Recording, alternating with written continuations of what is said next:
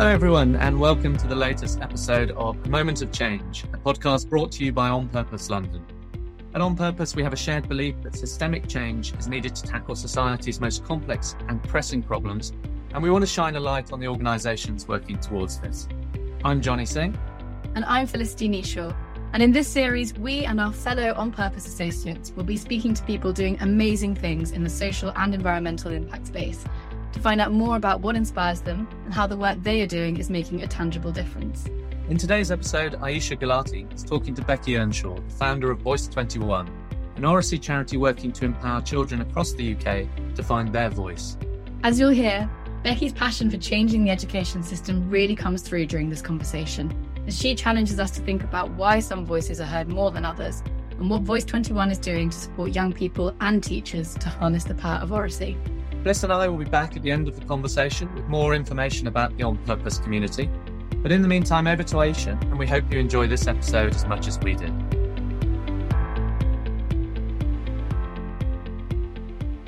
Today we're joined by Becky Earnshaw, CEO of Voice 21.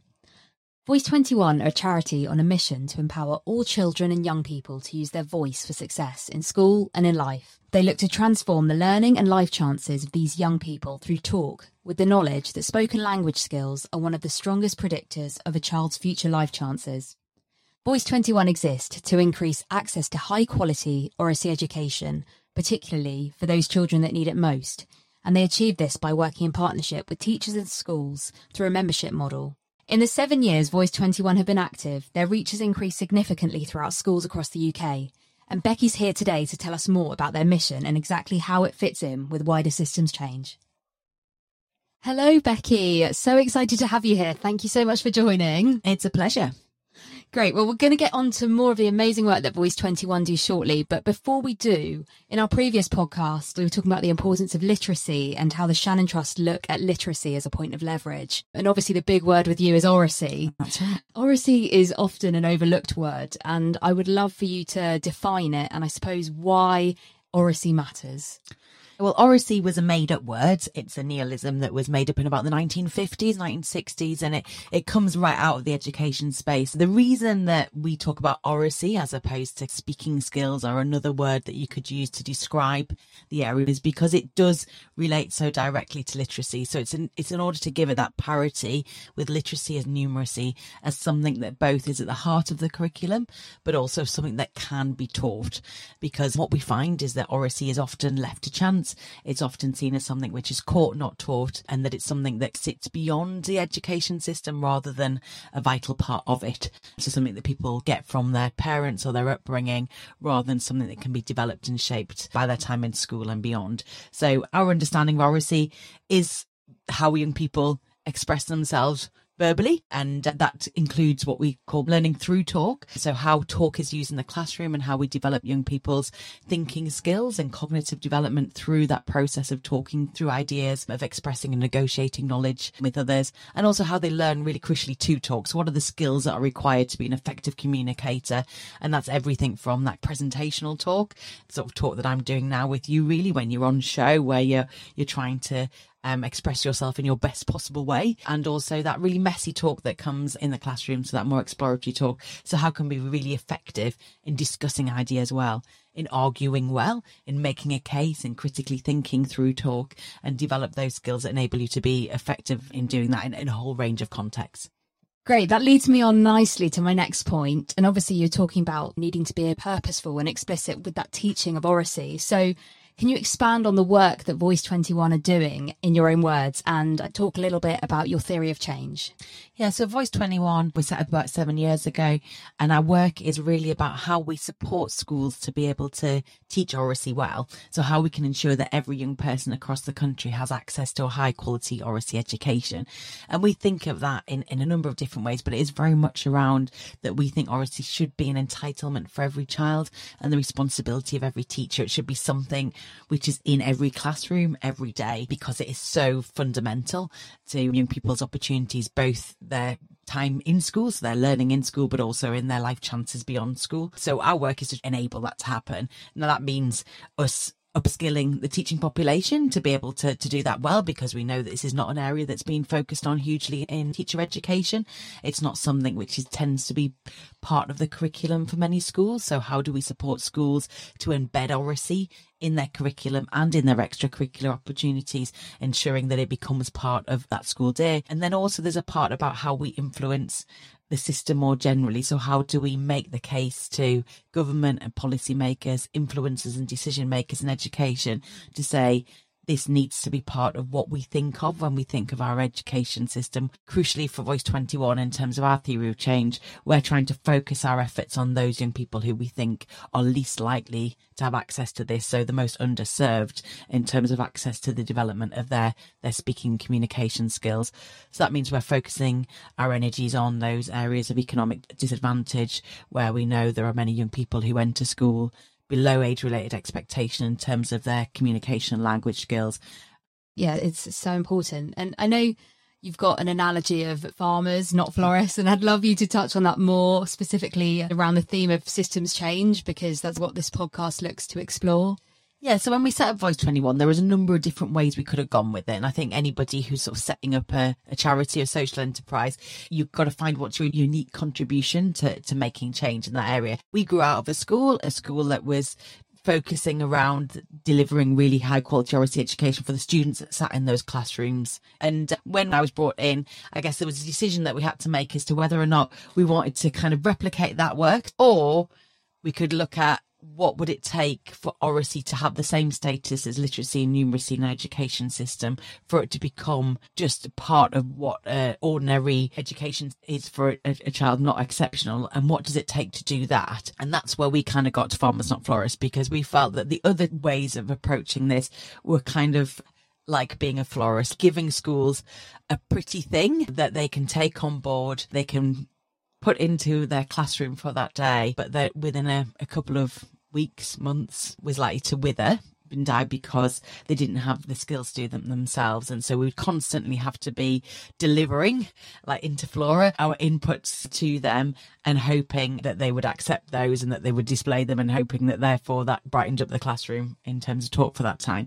Instead, we felt that the most effective way of driving systems change was to give the tools to teachers to nurture that practice continually and cultivate that practice in the classroom so that it becomes part of the DNA of that school. So we often talk about the fact that sort of faithful replication of what we do is not what we're about. So whilst we want to go into schools and be able to feel the Voice 21-ness of it, the schools that we've worked with, we want to see our practice having influenced what they do. We don't want to walk into lessons and they've just faithfully replicated the thing that we showed them at a professional development session, for example, because every school has a different context. For this to stick, it needs to make sense for those students. They need to have made sense about how it connects to other parts of their curriculum, other parts of their ethos and what they do. And that means them taking it and having the confidence to understand and own everything that we've provided to them or supported them in developing, and be able to use that continually. So we get really excited when we go to schools and they've built on, changed, adapted what we've done to make it their own. Great. And I suppose if we think of systems change theory and we look at points of leverage, so where would you say are Voice 21's key points of leverage, and why are they so important? So, I mean, we've made a decision that our kind of unit of impact would be the school. But within that, obviously, schools are complex ecosystems. So there are different influences on the school. There's that bottom-up influence of how do we ensure that the people who make up a school, the teachers, the educators, are both fully competent and capable and interested in being able to shape their own classrooms, because they're the interface between us and the beneficiary, you know, the students. In the end, we don't just want teachers to be doing great things. We only want them to be doing great things because it makes a difference to the life of students. So how do we influence our teachers so that they can offer the best quality Oracy education to their students? But also there's more influences than that on a school. So there's the leadership of a school. So how do we ensure that this is something that school leaders see as part of what their school is and what it's about, and how do we use the leverage that comes from the vision of school leaders in terms of what they want to shape for their students, what they see, that life of the school that goes beyond those individual classrooms but comes together in the whole culture and ethos of a school. And then there's the external influence on the school. There's the government and our education system in terms of its accountability and monitoring systems, the exam system. You know, all of these things have a huge influence on what schools are able to do. So we also have a role in influencing those those parts, because if we can unlock the conditions for change for Oracy, if we can unlock those parts of the system to make it easier for schools to say yes to doing Oracy, then the opportunity for that to flow through from the school leader to the teacher and into the students is much greater. So that's a really interesting point you've just touched on around teacher training and how that plays such a big part. Can you talk more about that side of things? When we sat down and thought about this, we recognised that teachers go into institutions and what is valued in those schools and what they are instructed to spend their time on in the curriculum that shapes that will have a huge influence on them. So we felt, in terms of enabling us to have the most direct impact on a student and know that that impact was there, that by focusing on how we shape schools, institutions to focus on Oracy, that then receive teachers in a place which values Oracy, where there's an expectation that they use Oracy in their teaching and that they provide that to their students, that's going to have a bigger impact than trying to think about how we can shoehorn a bit more Oracy into the 1 year that they're doing their initial teacher training. Now, that doesn't mean that we haven't influenced teacher training. We've got lots of teacher training institutions on board and doing more around Oracy, and many of them would recognise its importance anyway. But I think in terms of where we can focus our time, ensuring that it's there in those schools, that's the way of sustaining the change. So outside of Voice 21, where do you see the best points of leverage and opportunities for impact, for systems change more broadly in education to shift the system as a whole? And where are those intervention points? Well, it kind of depends on these things as to whether or not you want to go for the short-term hit or the long-term change, because the most direct means of getting schools to do something is probably to have it in the Ofsted framework. So, now we know, for example, that curriculum is a huge focus and interest for schools. That's come directly from the fact that Ofsted have refocused their way that they apply their framework in schools around curriculum. So, yes, obviously, having Oracy as an area that's inspected would mean that schools did more of it. But we would argue only if that's done well, only if it's actually meaningful and purposeful in terms of actually assessing something of value to students, rather than being another barrier for schools to jump over or students to jump over. But I think we need to be very mindful of what seems like the quickest wins or the shiniest ways to get short-term change, because if schools don't genuinely believe the value of it for their students, if we can't demonstrate that, if the evidence isn't backing that up, then the rest of it is fairly meaningless and I think won't lead to lasting change. So that's really interesting. You've just touched on, I suppose, established modes of thinking, core values, doing what's required rather than doing what you think might be the right thing. So I'd be really interested to hear your view on what are the things that need to change those perceptions on what is right and what is wrong. Yeah, so I think education, like any sector or system, has huge amounts of established ways of thinking and things which make it hard for people to feel they can challenge that, and the accountability framework that sits around it limits that opportunity for people to challenge it. It creates a risk aversion in a system, which then makes it quite difficult for schools to feel like they can step beyond that. And often those that feel able to spend more time on perhaps what they think is right are those that are in a very strong position anyway. So those that have outstanding Ofsteds and have done for some time and therefore feel that they have the space to do it, or who have really high performing students anyway, which means that we can't end up with this kind of two-tier system. I think, there's definitely something about what's measured is what's valued within education. What is measurable can kind of in some ways sum up the value of a child's education in a series of numbers. There is a value in that in some ways, because education is a shared experience. This is part of what it means to be a society. It is such a fundamental part. That's why we campaign for everyone across the world to have access to an education, because it is such a huge part of what it means to build effective societies. And that has to be organised in some way. It has to be a collective experience in some way. It can't kind of have everyone going off rogue. But I think within that, we can really challenge some of those norms. There used to be, I think, a real sense that if things aren't written down, there's no learning. And yet we know in the classrooms that we work in, some of the most effective ways of teachers being able to understand misconceptions in their students is to have them verbalising it. so many areas of students being able to just access the curriculum. The language levels you need to access GCSE maths are really high. And so unless we create language rich spaces where talk is happening all the time, the vocabulary development of young people will not be optimized. And so the idea that a quiet classroom is a productive classroom, well, actually, a noisy classroom can be a place of huge learning, and we need to feel comfortable in that. And then there's some much bigger issues at a society level. So I think it's quite a good way of kind of looking at a system again and going, well, what are we setting people up for? What really is it that we value, and how do we align things like education much more around the skills that young people will require in their life beyond school? I think that there is also an assumption that has emerged over time that kind of these sort of skills may have less value in the future. And actually what we found from all of the people who look into trends in the future is that those things that make us uniquely human, those social emotional skills, are going to be the things that have the greatest value. And we think Oracy is exactly one of those areas that's kind of ripe to grow and develop rather than to be narrowed. Yeah, I mean, I hope we never stop talking, because then this podcast's going to end. So I love what you said about challenging, because I think that's so important when we look at systems change and just challenging the status quo. And it's about how we do that most effectively. So following on from that, then, what is Voice 21's end game? What would an effectively changed system look like to you?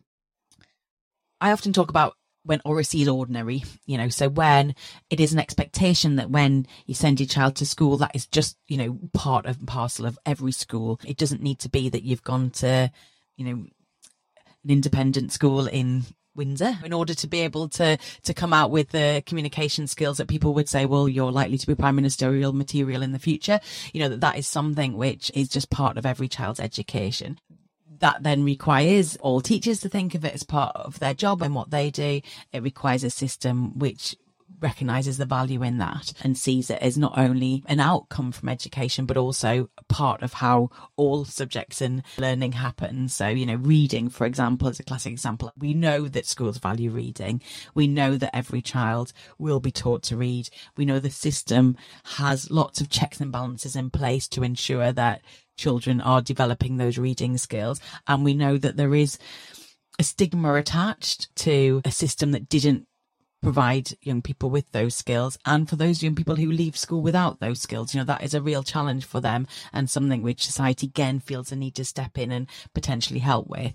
We haven't got the same level of focus around spoken language skills yet. I would like to see that equality, that schools would feel like they were amiss if they weren't teaching Oracy, that there would be an expectation that would be something that would develop and grow as young people move through schools, and that there were checks and balances in order to ensure that was happening, and that young people who didn't have the opportunity to develop those skills, that there was support there to enable them to do so. And that requires the teacher training development. It requires schools to feel like this is part of what they do. It requires investment in the system, in professional development, in resources and support around it. So rather than providing kind of huge amounts of support to schools and teachers in terms of that development, we'd perhaps become more of a kind of standard setter, a thought leader, looking at kind of what a high quality Oracy education is and how do we know, and ensuring that kind of standard is there. This isn't something where there's an absolute measure of it. It's not like you've either got good Oracy or you haven't, and there's a line that we can draw and say it's here or there. It's something that, the better you get with it, the further you can go. And, there's huge scope, I think, in layers of support that we could offer schools. No, absolutely. That is great. It's been so clear throughout this whole interview just how passionate you are about Oracy and, improving those young children's education. So that leads me on, I think, to speak to you more about what led you into, this role, and a bit about your journey so far and what led you to your passion for Oracy. Yeah, I mean, I've always been a talker, and that led me to want to go into a career where talking was really important. So I went into broadcast journalism, and I think that's where I thought I would kind of end up. Clearly, as often is the case, my path has been a winding one. So from working in political journalism, I got really interested in whose voices are heard within our society, who's heard, who's not, and particularly who's heard in our democratic life. So I worked across the road from the House of Commons in Millbank Studios, the BBC political unit space, and that led me to get more involved in how we bring citizens' voice and public voice much more into our democratic institutions. So I worked with a think tank that works alongside Parliament to support people, particularly young people, but people across the country, to take part in parliamentary inquiries and to feed their voices directly into decision making. And then from that, I got really interested in the kind of more formal parts of democracy. So I went to work for the Electoral Commission, and my focus was around outreach. So how do we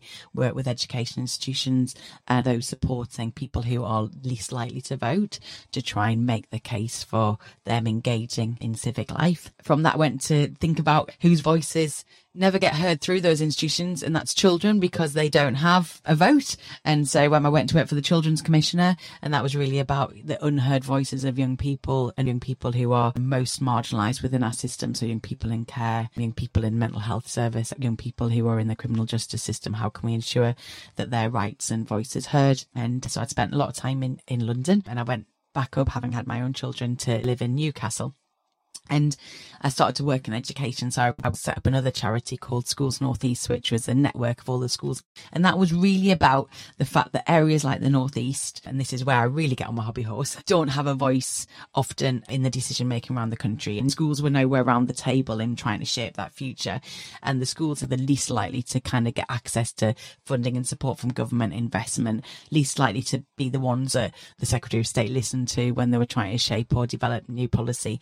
And so Schools North East was all about bringing the collective voice of all of those schools together to say, hey, you've got to listen to us because there's 1,300 of us here, rather than the random schools all over the place. And by creating that voice, we were able to get investment up into the region, to shout about the things that mattered to an area like the North East, which were very different to the issues that might matter to a school in London. We used to run something called North East Women Leaders, and it was a future leaders event for young women across the region. And I remember going to this event and having some amazing young women, 13, 14, 15-year-olds. And we were running in groups, and there was girls from the local independent schools and girls from the local state schools. And I sat and listened to the discussions, and the quality of the ideas was exactly the same. When it came to who was going to step forward to present those ideas, when it came to who owned them and took credit for them in the best way, you know, the girls from the state schools slunk back and those from the independent schools stepped forward. And it really annoyed me. I was like, we are missing out on these voices, and these are young people who have the skills and capability of shaping a region like the North East and being at the forefront of it. But if we don't provide them with platforms to do that, and we don't support them to be able to feel like they can use their voice in that way, then we're never going to hear from them, and we're going to miss out. Yeah, that's great. And I suppose that transformation that you see in these young children as well. And I'd love to ask you, maybe for a personal story that sticks with you, maybe any children that you've spoken to, or any particular child where a memory really stands out of how it's changed their life or changed their education in some way. Yeah, I mean, we're really lucky and privileged at Voice 21 because we hear these stories all of the time through our teachers. In terms of like a really recent powerful example, I judged a public speaking competition in Birmingham a couple of weeks ago with Jess Phillips MP, and we had an amazing speech from an 11-year-old who had grown up in the care system, and she gave a speech around the discrimination that's often levelled against young people who are in care and the range of opportunities that she had. But it was amazing speech, not only because it was obviously hugely heartfelt and very powerful in its content in its own right, because it was so positive. And she stood there and told a really positive story about the care system and how it had transformed her life and how she felt cared for.